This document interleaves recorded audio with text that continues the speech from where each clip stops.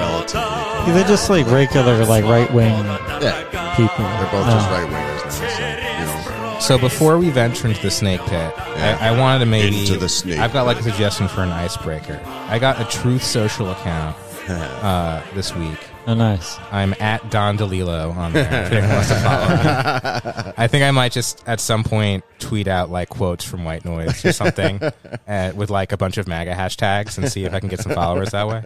That's awesome. But yeah, follow me on Truth Social at Don DeLillo.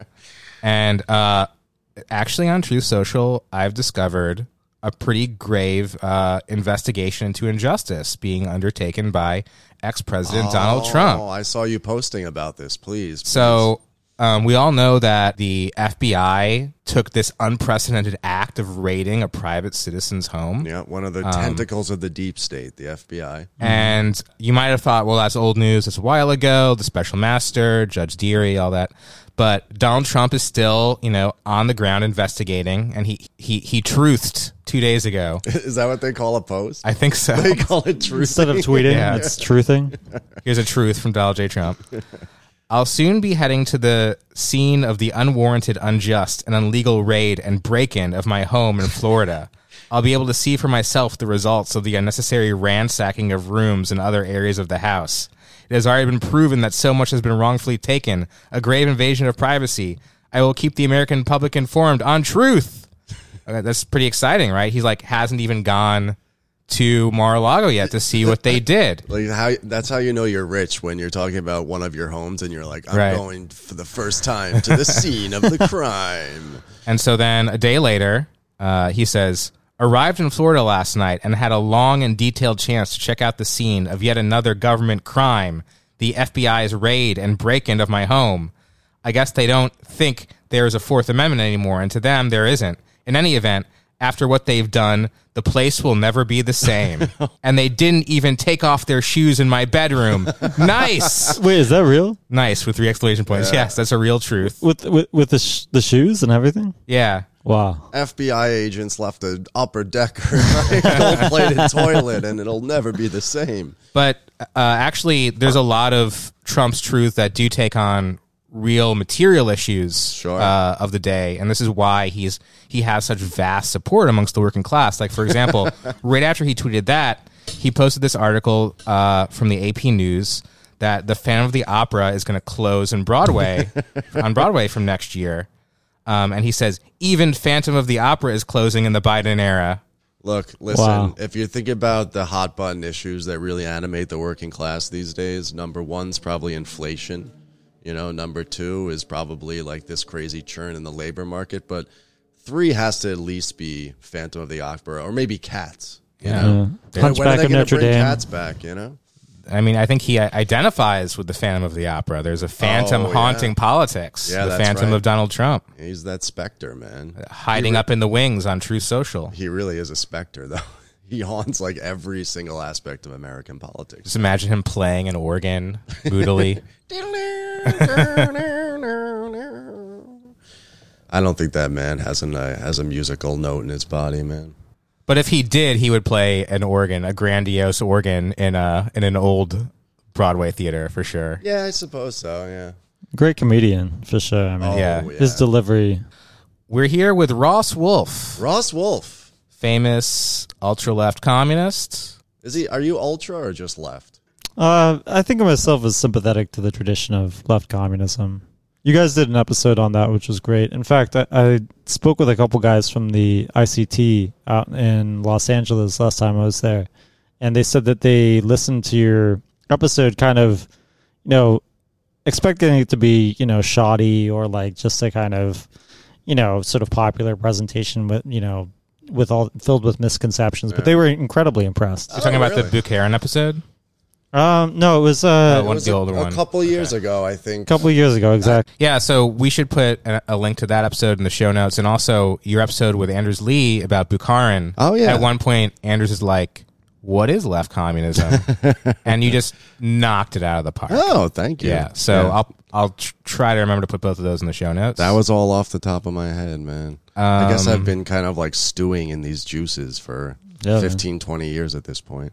But I guess today we're going to move on from, merely interpreting left communism to understanding how it can change the world. Are we not? How it operates in practice, which is at events with about 20 or so people at them. Exactly. Well, this whole good. episode came together because Andy and I were planning on having John Garvey, who was at the presentation that we'll be talking about, on the podcast. But Andy came down with a disease we all thought was gone for the last 2.5 years or so, called influenza. It was kind Spanish of like flu of 1918, the original left communist disease. Yeah. So we had to, John Garvey, as an older gentleman, did not need to be susceptible to the flu. So we had no episode, and Ross and you and I went to the beach on Sunday, had a really nice, probably the last beach day of the season. So when we needed a pinch hitter, I said to myself, Ross will come back for number 3, maybe? Yeah, third. I was on, I think, like your 4th or 5th, maybe your 6th episode. I don't know. It was an early one. And then, like a couple years later, I talked about the piece that I wrote for Brooklyn Rail about nationalism and borders. Oh, right, yeah. And yeah. It's good to be back. Yeah, you're like an official pinch hitter now. We hit you up the day before, and you just kind of come right in, and you come right on down. Yeah. It's good stuff. Always happy to. So, Ross, you were good enough to come in today and talk about an event, actually, from not last weekend, but the weekend before that you were part of putting together, right? And Andy actually was able to make it to. Tell us a bit about the event. It was about Ukraine, right? Yeah, so last summer, I was contacted by Sander from Internationalist Perspective about editing a forthcoming volume of one of their late theoreticians' posthumous works, a guy who went by the name Macintosh, a great theorist, had been with the organization since its foundation, was kind of its leading theoretician. And IP being a split from the Leftcom group, International Communist Current, is that right? That's correct. So he was part of the International Communist Current's foundation in the late 60s, early 70s. And then over the course of the 80s, he began reading German Wertkritik and Moishe Postone and others. And they split away from the ICC to form Internationalist Perspective. The main difference, I think, is that they rejected what they saw as the sort of residual Leninism of the ICC and the emphasis on the proletarian dictatorship.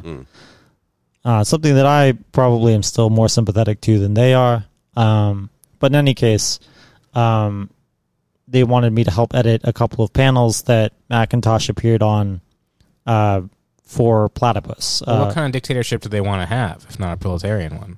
I don't think they want any kind of dictatorship at all. What? Well, you cannot have a dictatorship, and it's just pure anarchy. I feel like there has to be some sort of transitional power, until society rids itself of classes. But you can at least define proletarian dictatorship in some anarchist way. Yeah, I mean, really, state and revolution. Which is silly to do, but yeah, I mean, state and revolution is as close to anarchism as Lenin ever got, and I think that proletarian dictatorship is the self-destruction of the state in the transition to a classless society. But then the question is of what happens to the economy or within the economy, right? So, we've seen attempts at establishing a dictatorship and an attempt, abortive, but a real one, of trying to sort of implode the bourgeois state and create proletarian organs of governance or whatever. The big question is what happens to the economy at that point in time. Yeah, it's a huge question. The failure of the revolution to spread beyond the borders of what had been the Russian Empire, really meant that there was an industrial base that was lacking, that had been taken for granted by Marx and the Marxists of the Second International, including those who went on to form the Third International. So it's a big unanswered question as to whether it would have worked out or not. But in any case, Internationalist Perspective is of the view that, at least at this point in history, perhaps in light of the failures of these previous revolutions, the idea of workers' power in the form of a dictatorship of the proletariat can no longer be maintained. Again, I may be more traditional in that respect. But in any case, I asked, when I met up with Sander, what he'd been up to, and he was talking about his perspective on the war in Ukraine. Right. And he talked about wanting to do some sort of event that brought together people who coming from a similar theoretical background, from similar premises, just to have a public discussion on the war in Ukraine. Obviously, we're at a sort of low ebb in terms of an international militant working class opposed to capitalism. And so any of the sort of principles that would be expounded at such a discussion really, in order to have any promise, they would have to be taken up by some sort of mass movement. But still, it's good to have these kinds of,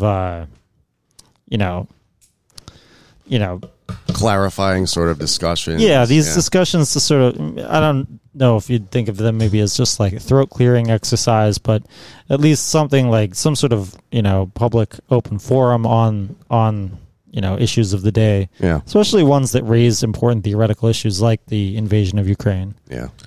Yeah, and we had done Ukraine events at Woodbine before, but it was more like fundraisers, people from the Ukrainian diaspora talking about what they were thinking about, what's going on in their family, sharing Ukrainian food and that kind of thing. And it was nice to have a discussion that was a little bit more politically oriented, like trying to think about what's happening in the situation politically without being totally abstracted from the reality of the war. So we still had Andrew, who experienced the first days of the war. Mm-hmm. Who is Andrew? Well, we just know him as Andrew, but he was problemicist. His last name or his social security number. Problemicist on Twitter, and until he got kicked off of that, he's solutionist now. Oh, now he's That's solutionist. great, okay, and he's written some articles for EndNotes, and he has a write-up of his talk in Left East is the name of the publication. We'll put that in the show notes, and so he gave his analysis. He's kind of interested in the communization current and the ultra left, so he gave his analysis on like what he's experienced in Ukraine through that lens. And we had a woman named Lilia, who's an American from the Ukrainian diaspora. So we were still talking, about the realities of the war, but also from a more political perspective, which gave it a more dynamic talk than just a more like humanitarian focused event. And that it troubled some people. Like we got a couple comments. Worried that this was going to be in some way sympathetic to Putin or something, which it wasn't at all. No. But I think that's what a lot of people worry about when you start talking about the war politically, is that someone's going to justify the war in some way or glorify Putin or say, Ukraine deserves it or something. So fortunately this event was not that, and we could have an event where we don't fall into that kind of insipidity. Yeah, so, and certainly there is plenty of that online from various tankies, as well as, certain Trotskyists as well. Certain people on the right as well, some of the new right people. Yeah, who share, and have made common cause with some of these, what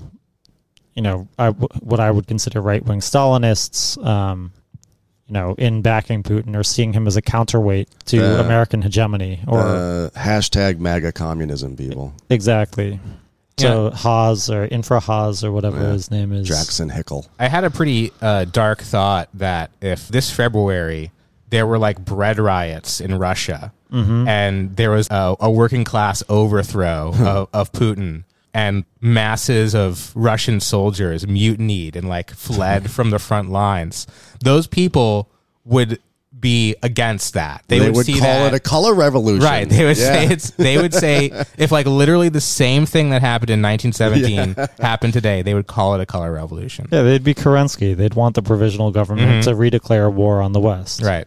Because this is one of the dangers that you mentioned in politicizing, broadly speaking, the Russo-Ukrainian war, which is that people get into this mode of all of a sudden we're looking at little chess pieces on the board. We're thinking about in terms of U.S. hegemony versus multipolarity, or we're looking at it in terms of this camp versus that camp. In this very sort of dry late 20th century sort of campist mode where geopolitics becomes the whole and everything. And actually for many of these people too, geopolitics is the way that they understand, socialism or communism happening. It's through like Bolsonaro and Xi coming together and forming like a united front against American imperialism. It's I just heard a rumor that USSR 2 is about to be declared. Yeah.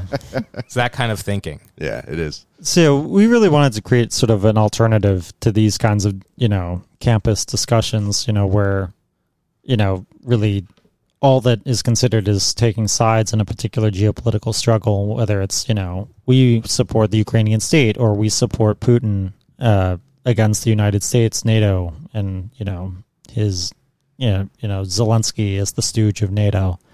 So what we tried to break it up into 4 different sort of subcategories, 4 different themes that we, created questions around. And we're doing this concurrently with a new issue of Insurgent Notes. It's been a while since Insurgent Notes published an issue. The last one was on the book by Angry Workers of the World, who've had a few internal debates of their own on the issue of Ukraine. But the themes that we looked at were, first of all, national self-determination, which left communists historically have been skeptical of. Bordigists aside, who still, have some sympathy for that in colonial contexts. The interesting thing there is that, of course, the invasion of Ukraine by Russia is seen as a violation of the national sovereignty of Ukraine, and thus Ukraine's national self-determination depends on kicking them out. While supporters of Russia will say that no, the national self-determination of places like Crimea and the Donbass and Luhansk is being violated by the Ukrainian state because of, these majority ethnic Russian and cultural Russian enclaves that exist there who are being oppressed. And so it's a kind of a live issue there. So national self-determination was one of the big issues that we were gathering to discuss. The other one is the question of imperialism and anti-imperialism, whether imperialism is synonymous with just the U.S. and NATO, or whether other competing imperialisms exist. Is Russia a regional imperialist actor?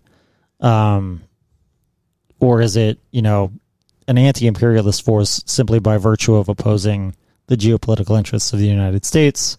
So imperialism, anti-imperialism was our second theme. Third was the big debate between defeatism, revolutionary defeatism, and defensism. This is a big slogan in World War I, which was that in order for a revolution to succeed internationally, we have to support the defeat of our own, in quotation marks, bourgeois governments and lead working class movement to take out over state power in the event of its collapse. And then fourth, it was a question of geopolitics and like phases of capitalism. Like, are we in a new phase of capitalism? Has capitalism entered into some sort of terminal crisis? What is the relationship of the war to the crisis? Like, inflation was already on the rise before the invasion. Is it a cause of crisis or is it an effect of crisis? And so we invited Sander from Internationalist Perspective, John Garvey of Insurgent Notes and Hard Crackers, Andrew, who'd written the Letters from Ukraine for EndNotes, and Lilia, who's from the Ukrainian diaspora, who you mentioned. She's a legal worker in North Carolina, does a lot of stuff organizing bail payouts for people arrested in protesting against Confederate statues and stuff like that. So it's an interesting array of personalities and different perspectives. Yeah, I thought the main theme that everyone seemed to more or less agree on is that the real danger in the rhetoric around the war, as far as what we can tell is going on in Ukraine, but also the way support for Ukraine is manifesting itself, is in support of this hyper-nationalism, or this vision that the solution to this problem is the establishment of a Ukrainian state that has, total control of its borders and its economy and is a liberal democracy and all this. And that, historical, and it's just justifying this vision of Ukraine as historically being under the yoke of the Russian oppressor. And now this is a chance for Ukraine to finally assert itself through the nation state, through the liberal democratic nation state. And the sort of problem proposed by everybody is like, how do we approach this in a sense where we understand that nationalism is actually at the root of this war, and we have to sort of understand that the problem here actually is nationalism. The solution isn't a different nationalism. Yeah, and certainly I think that both Sander and Andrew took that up a lot. I think Sander approached it from more of an historical perspective, trying to situate the present crisis in terms of global dynamics of capitalism, and making the case for revolutionary defeatism in the classical sense, opposing any sort of nationalism, even the nationalism of the underdog or of the oppressed or of the less powerful country in this case. Though Ukraine has been very impressive militarily, with or without, military hardware from the West, they've certainly beaten the Russian army back. And in fact, it was kind of interesting that almost simultaneously with this discussion, there was this very impressive counteroffensive launched in the north on the grounds that Russians had taken in the previous months. The Ukrainian military had launched this sort of feint to the south, bombarding Kherson while deploying troops to the north, and the Russian army up there disintegrated. In the last week or so, there's been a lot of criticism of Putin from his own ranks, both from liberals and anti-war activists, as well as hardliners who think that he's just not prosecuting the war with enough vigor. So it's interesting that this was taking place, at the same time. And it was interesting to hear the disagreements. Really, the biggest one probably was between Sander and John Garvey. John was making the case through a reading of an early Rosa Luxemburg article, preface that she wrote to a collection of articles on Polish nationalism, I think in 1904 or 1905, and then a Hal Draper piece talking about the so-called myth of Lenin's revolutionary defeatism, arguing that Lenin only took up this slogan opportunistically or used it as a cudgel in 1916 against his opponents. Sander really maintained the line, and I probably agree the most with Sander myself, but John was representing his own views. He wasn't representing those of insurgent notes or anything like that. I think it's important, too, to use events like this, to use even a special issue on the war for insurgent notes to sort of hash out these differences, especially among people who, at least on the surface of things, share similar ideals or principles or premises. How can they arrive at different conclusions? How can we work out these differences in a way that's not acrimonious, in a way that's constructive?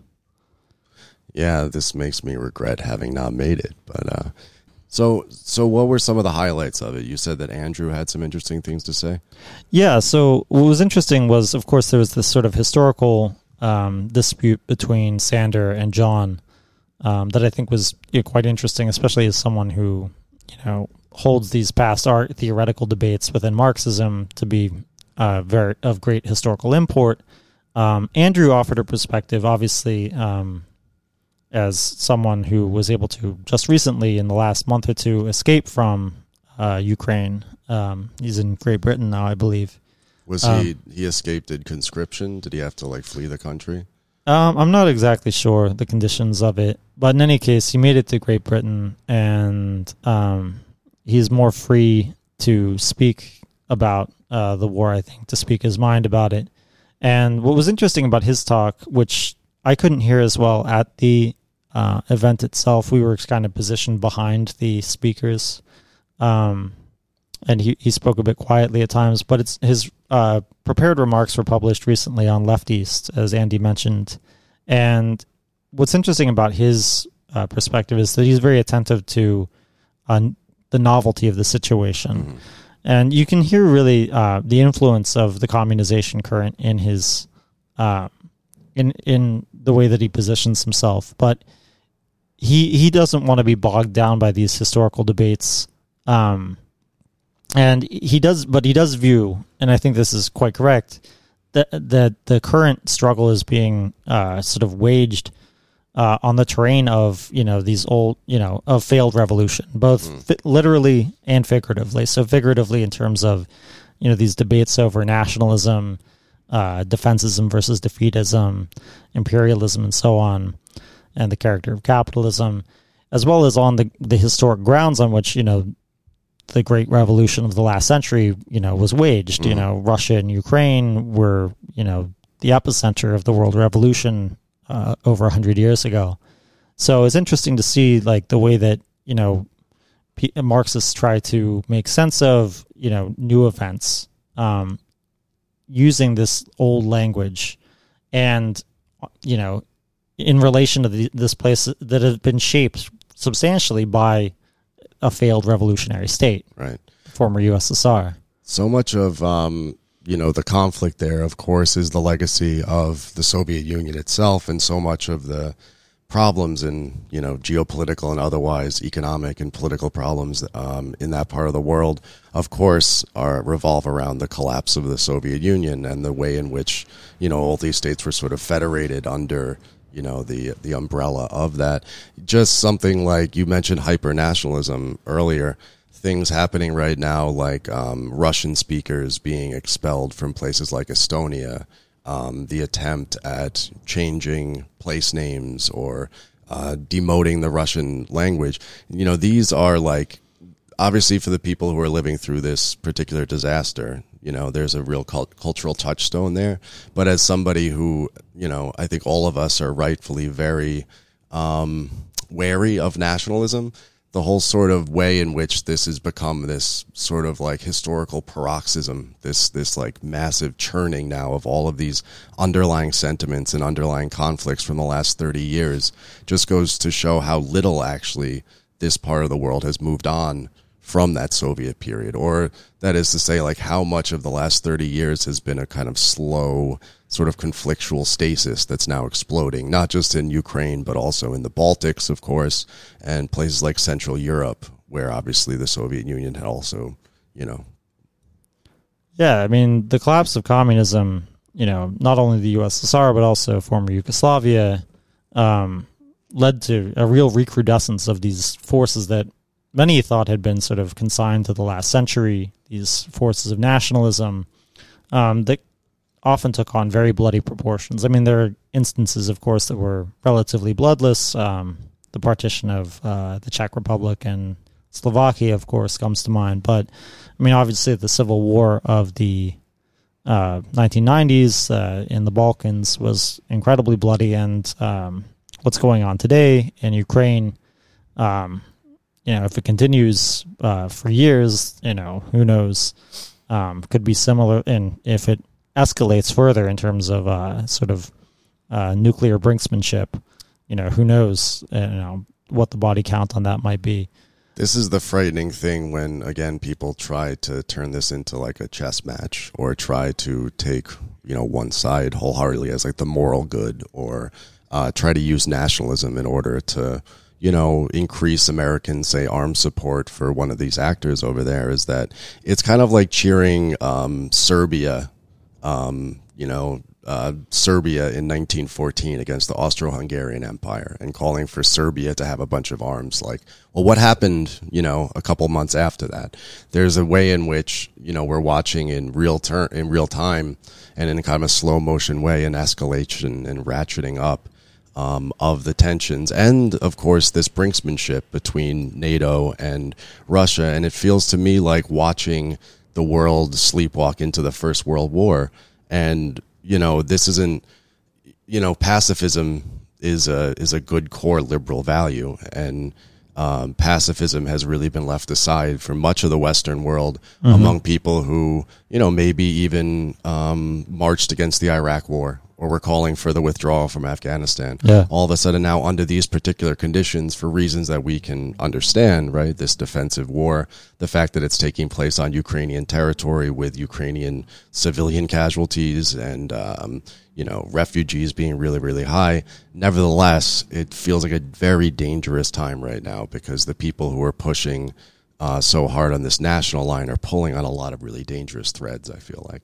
Yeah, and it's interesting too that you bring up, the example of Serbia 100 years ago, because one of the articles that we read, we did these background readings, the four of us, the four participants, and then me as the moderator of the event, different articles that have been published on the war. There was a great piece published by a Bulgarian group called Conflict that mentioned the example of Serbia in World War I, where they brought up the fact that the Serbian Social Democratic Party was among the only ones in Europe that actually voted against backing its own national defense. Is that right? Yeah, and it's interesting, too, because out of all the countries, tiny little Serbia being declared war upon by the massive Austro-Hungarian Empire and then Germany and whatnot, for them to reject calls for a sort of national defense on the grounds of sort of class internationalism was, a really heroic gesture that the author of the Conflict piece that we read upheld as a kind of shining example of, what a Marxist, class orientation really could achieve. Whether or not we're in a position where we can really have these kinds of heroic stances anymore, especially lacking a sort of broad-based international working class movement to take up these principles and make good on the promises that they hold, that's an open question. And whether a revolutionary defeatism has any meaning at all when revolution isn't a realistic prospect, that's another question. But it's interesting. It was interesting to see the way that the other discussants at the event sort of tried to take up this question of revolution in new ways. That's really what Andrew, I think, tries to get at in his piece that he published. Well, I think although we don't have the mass movement that the Second International had, because it represented millions of workers who could have changed the course of history by refusing to fight the war or refusing to reproduce the war, we don't have that ability now. There's no international coordination like that. That doesn't mean that revolution is not possible today. In fact, we've seen massive uprisings all around the world just this year, and in previous years, a lot of it has been in the sort of Russian sphere of influence. Mm-hmm. A little bit longer ago is throughout Europe. This conflict, in a way, is the result of Maidan, which was like something like a revolution or an insurrection in Ukraine that took on extremely nationalist characteristics. So it's not like we don't live in revolutionary times. And it's not like there aren't revolutionary approaches to the war. And I think this is something I really liked about Andrew's piece in Left East. He's talking about like what led to nationalism being the default way of approaching this catastrophe of Russia invading. And he, at the end, he says like, well, there's another way of looking at the way people are responding to the war, which is that there are people who are deserting from the army, who are refusing to fight. There are people who are looting and coordinating to loot in towns that are under siege or being bombed to help out one another. There are people who are helping refugees around Europe and in Ukraine. So it's not like the only solution is to wear the Ukraine flag and take up arms and fight, or to support NATO or sanctions or whatever. There's always going to be these sort of quiet, underground or largely illegal to express manifestations of popular discontents of the war. And I think one way we're going to see it around the world is movements against inflation. Like there's going to be an economic catastrophe in Europe, and people are not going to like translate that into a rejection of the war. They're just going to say like, I can't afford to heat my house anymore. I lost my job because the factory closed down. You're already seeing that. I can't fill my car, that sort of thing. Bread and butter issues, so to speak. But there's an understanding that they come from the war. And that's already led to an uprising in Ecuador and Sri Lanka in the last year. And we're going to see a lot more of that. Well, that it does. This gets back to the chicken or egg argument that you were talking about before. Like, a lot of people see this inflation and this squeezing, the cost of living rising and the furloughs and factory shutdowns, which are already happening in Europe. And they look at the war and obviously the sanctions and the blowback from those sanctions. And that is like a good lens for people to start moving towards an anti-war sort of perspective, maybe an anti-NATO perspective within Europe, which would be good. But two things. The first is that it's been the right. It's been like the Swedish Democrats, and it's been the Alternative for Deutschland, and it's been the Le Pens of the world, and Orban, Orban less, Orban being a moderate within the right within his country. But you know what I mean? They're angling themselves as the sort of counter-systemic, counter-hegemonic political party within this. And also the other thing, too, is that like it's necessary for us and people who think like us, and people who have the same political principles to stretch that one step further and say it's not simply the Ukraine-Russian war which is causing this misery in your lives. In fact, that war itself and all wars and all of the miseries are ultimately epiphenomenal of like the central misery of our lives, which is, the class system and wage labor. And the jump from one to the other, I think, is a very, very difficult one. But if we're looking to insert ourselves in politically, it's, as was done in this presentation that you guys had at Woodbine, to try to connect these issues together and show people that, unlike what you hear 24/7, this isn't simply madman Putin trying to like recreate the Russian Empire or try to become Catherine the Great Part 2 or something like that. It's not simply like a psychological or personalizable historical dynamic at play here. You have decades and centuries of sort of historical development and historical conflict, which leads to this particular point. And of course, the inflation, as Andy mentioned, had begun before the war, right? It's like the same argument as people trying to separate like COVID from capitalism, right? Yeah. You read Mike Davis and you see with like peri-urban areas and the fact that more and more interactions between new diseases and human beings are part of this sort of chaotic growth in peri-urban areas in the developing world. And then you could see that capitalism and pandemic are actually very, very much intertwined, and it's part of the same issue. Yeah, and I mean, of course, there are these crazy ideologies that attach themselves to, the Russian war effort, the Ukrainian war effort, the various liberal imperialist justifications of the war effort, supporting the war effort, and the need to sort of sacrifice these sort of austerity measures and accept the sanctions and whatever blowback will come as a result of that. Certainly, there are crazy Eurasianist ideologies and crazy like neo-Tsarist or neo-Soviet, Stalinist ideologies that, back Putin as the leader, though, I mean, that's fracturing a bit in the last week.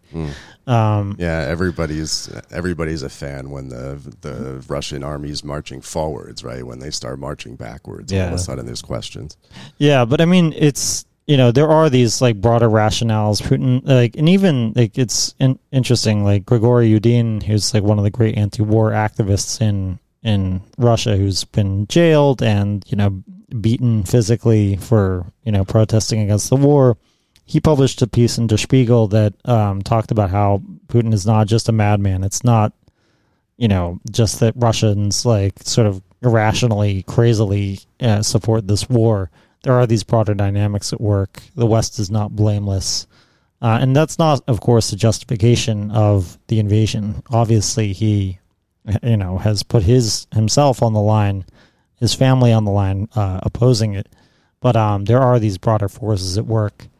And, I mean, I think, too, what you mentioned, like, of course, I think it's quite noble to, and we should really, uphold the example of people who burn down conscription stations and sabotage arms shipments within Russia, who, people who have been doing that in Belarus and in Russia proper, and, any efforts to undermine the Russian war effort. Of course, I don't begrudge people whose homes are under attack in Ukraine from defending themselves against the Russian army or anything like that. Obviously, it's just a question of survival. There's really very little political ideology involved in the sort of immediate self-defense. But, I think, too, like, we should be very sympathetic of people who just want to get the hell out of there. I mean, something like 5 million people have left Ukraine, people who don't want to stay and fight. I mean, I think that's every bit as valid for those people who, feel like they need to fight off, the person who's coming to kill their family or whatever. It's just as valid to try and get out of that situation that it is to stay and fight or anything like that. Especially, and I'm not even talking about accepting that Zelensky's some heroic figure or that the Ukrainian state is, a sovereign power or whatever. Or Antifa. Anti-fascist. I mean, it was an interesting exchange too, because in the talk, John mentioned the various anarchists who have tried to unite under a sort of quasi-patriotic front against the Russian invader, and have published these various articles on Libcom. In translation, a question was asked about the efficacy of these anarchist efforts, what the numbers are, and Andrew was, I think, quite soberly dismissive of it, saying that, the numbers are quite small to begin with, and the anarchists who have gone into battle on the front lines trying to sort of, be more patriotic than the sort of Azov battalion types, have, those who didn't die at the front have come back having shed their former ideals, having sort of, I think I remember this a little bit differently. So I think John's point was that anarchists in Ukraine, Belarus, and Russia have all either coordinated or separately taken up the same position to oppose Russia, not necessarily for the sake of patriotism for Ukraine, but because they see Putin as being this sort of uniquely authoritarian force. Sure. And so he was specifically impressed by the sabotage in Belarus and Russia by Belarusian and Russian anarchists. And then I think Andrew was talking about the long-standing, the history of anarchists in Ukraine attempting to mobilize and finding themselves amongst Azov-type people, more patriotic militias, which is something you could read about in like Crime Thinks History of Maidan and how that's occurred. And so I don't think Andrew was saying that the anarchists who are mobilizing now have become Azov. I'm not saying that either. I don't think, well, you might have heard him better in the audience than we did behind the speakers. Yeah, that's my memory of it. But John Garvey was not saying that he's like particularly impressed by the Ukrainian anarchists in isolation.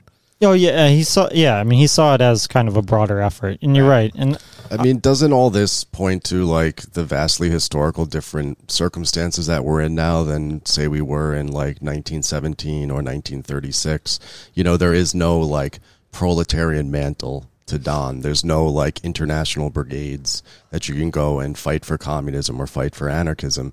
People feel compelled to make certain political choices, and some people in particular positions are able to go and fight, or they're able to go do mutual aid.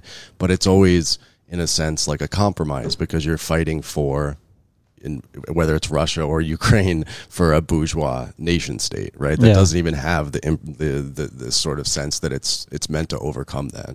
Yeah, and I mean, which is the weird thing about bringing back all these debates from the 19th and 20th century, right? It does feel like it's kind of trying to resurrect a bunch of ghosts. Yeah, and I mean, maybe my impulse there is that I feel like these ghosts are still very much with us, and even spectrally, like they haunt us. Our own politics are formed in their shadow, but. In a more immediate sense, I think that many of the same sort of controversies and confusion attend the current debate as did the Syrian civil war, 5-10 years ago. I think a lot, only with the main difference being that there's no analog in Ukraine to Rojava. Mm-hmm. There's no like quasi-anarchist formation that one can point to as resisting, ISIS on the one hand and Assad on the other hand. That many anarchists felt like that they could, join in a sort of international brigade, and people did go over and fight. I mean, people are going over to fight in Ukraine as well, but there's none of that like Bukchanite sort of or an Osalon Osalon. Yeah, there is no Osalon there.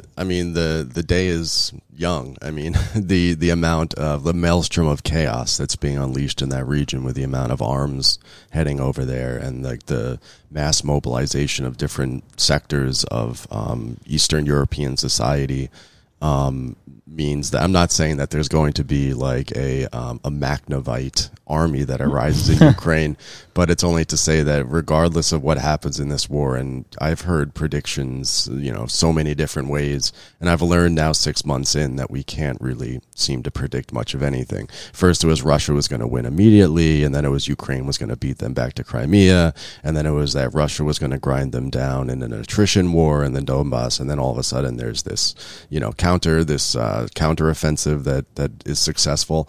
But one thing that we do know is that this region of the world is irrevocably changed, and that the sort of like these hyper nationalist social forces, these sort of centrifugal but also centripetal forces within the state, within the nation, within nationalism, even within NATO, right, are going to unleash all sorts of havoc in that part of the world, right on the border of NATO, right next to, the nuclear armed power of Russia.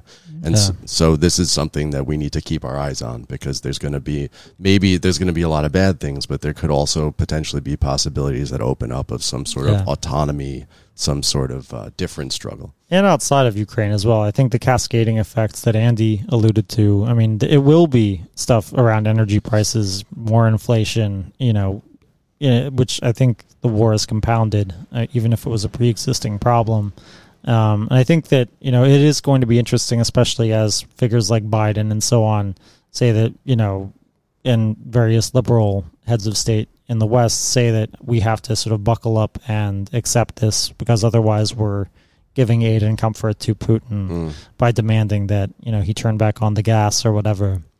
So, there are all sorts of possibilities that are hard to predict that could emerge from this situation. Yeah, and one thing that we know, too, of course, is that this either comes out of, or is the cause of, or is just completely interrelated to the larger capitalist crisis that was already evident before COVID.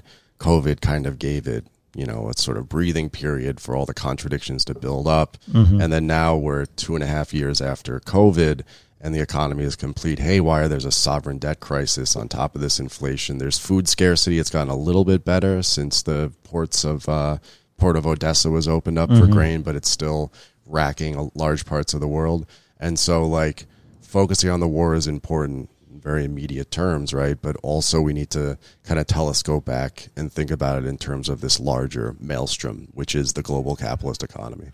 Yeah, and sort of maybe to close out on this issue, I mean, this is kind of what we're looking to explore in this special issue of Insurgent Notes. So I've solicited contributions. We'll see if people have the time and headspace to write pieces in response to the prompt, which maybe we could attach to the show notes.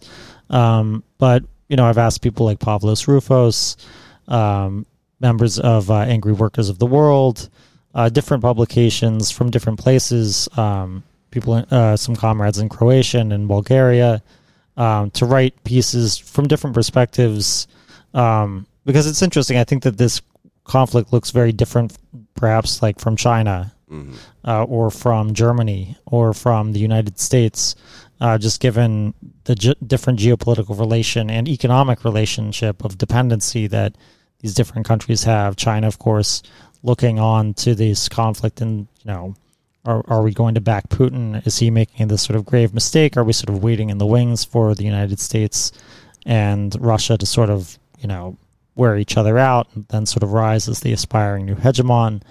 Europe's, facing a really dire winter coming up here in terms of energy prices across the board. And America, of course, with its historic rivalry, its sort of, residual Cold War mentality toward Russia. So I'm hoping that there are a lot of contributions to this issue. And if you're listening to this and you have something to say, we are looking for stuff from a more traditionally left communist or post-left communist perspective, but also sort of class struggle anarchism or even forms of Trotskyism. Like if you have interest in the topics that are listed there and, feel like you have something to say, please, don't be shy. Reach out to us and we'd be happy tanky. Tanky erasure. I mean, I don't know. I don't anticipate getting too many contributions from that. No, I just got a message from one of our listeners. Jackson Hinkle's his name, and he'd love to write a rejoinder to your coming. Haas or Caleb Maupin's going to come out. He's going to come out of his whatever scandal he's embroiled in currently, and maybe make a comeback. Hey, if LaRoucheism can make a comeback, anybody can. All right? Yeah. Well, I'm going to give you guys a spanking. That was the scandal. Andy was referring to the spanking scandal. But we can take that to beyond the paywall. In fact, if you're listening now and you'd like more of this scintillating content, if you'd like to know why Andy mentioned spanking, along with other things like topics we're going to talk about, like family abolition and other sort of talking of stuff, then become a patron at patreon.com/theantifada. How does spanking relate to family abolition and Caleb Maupin? We'll tie it all together. Here's a little spoiler. The abolition of spanking is a non-reformist reform towards the abolition of the family. So if you had liberal parents who never broke off a switch and hit you, you're halfway home. Sounds like Paul Goodman. Yeah, but you'd be turning Caleb Maupin off.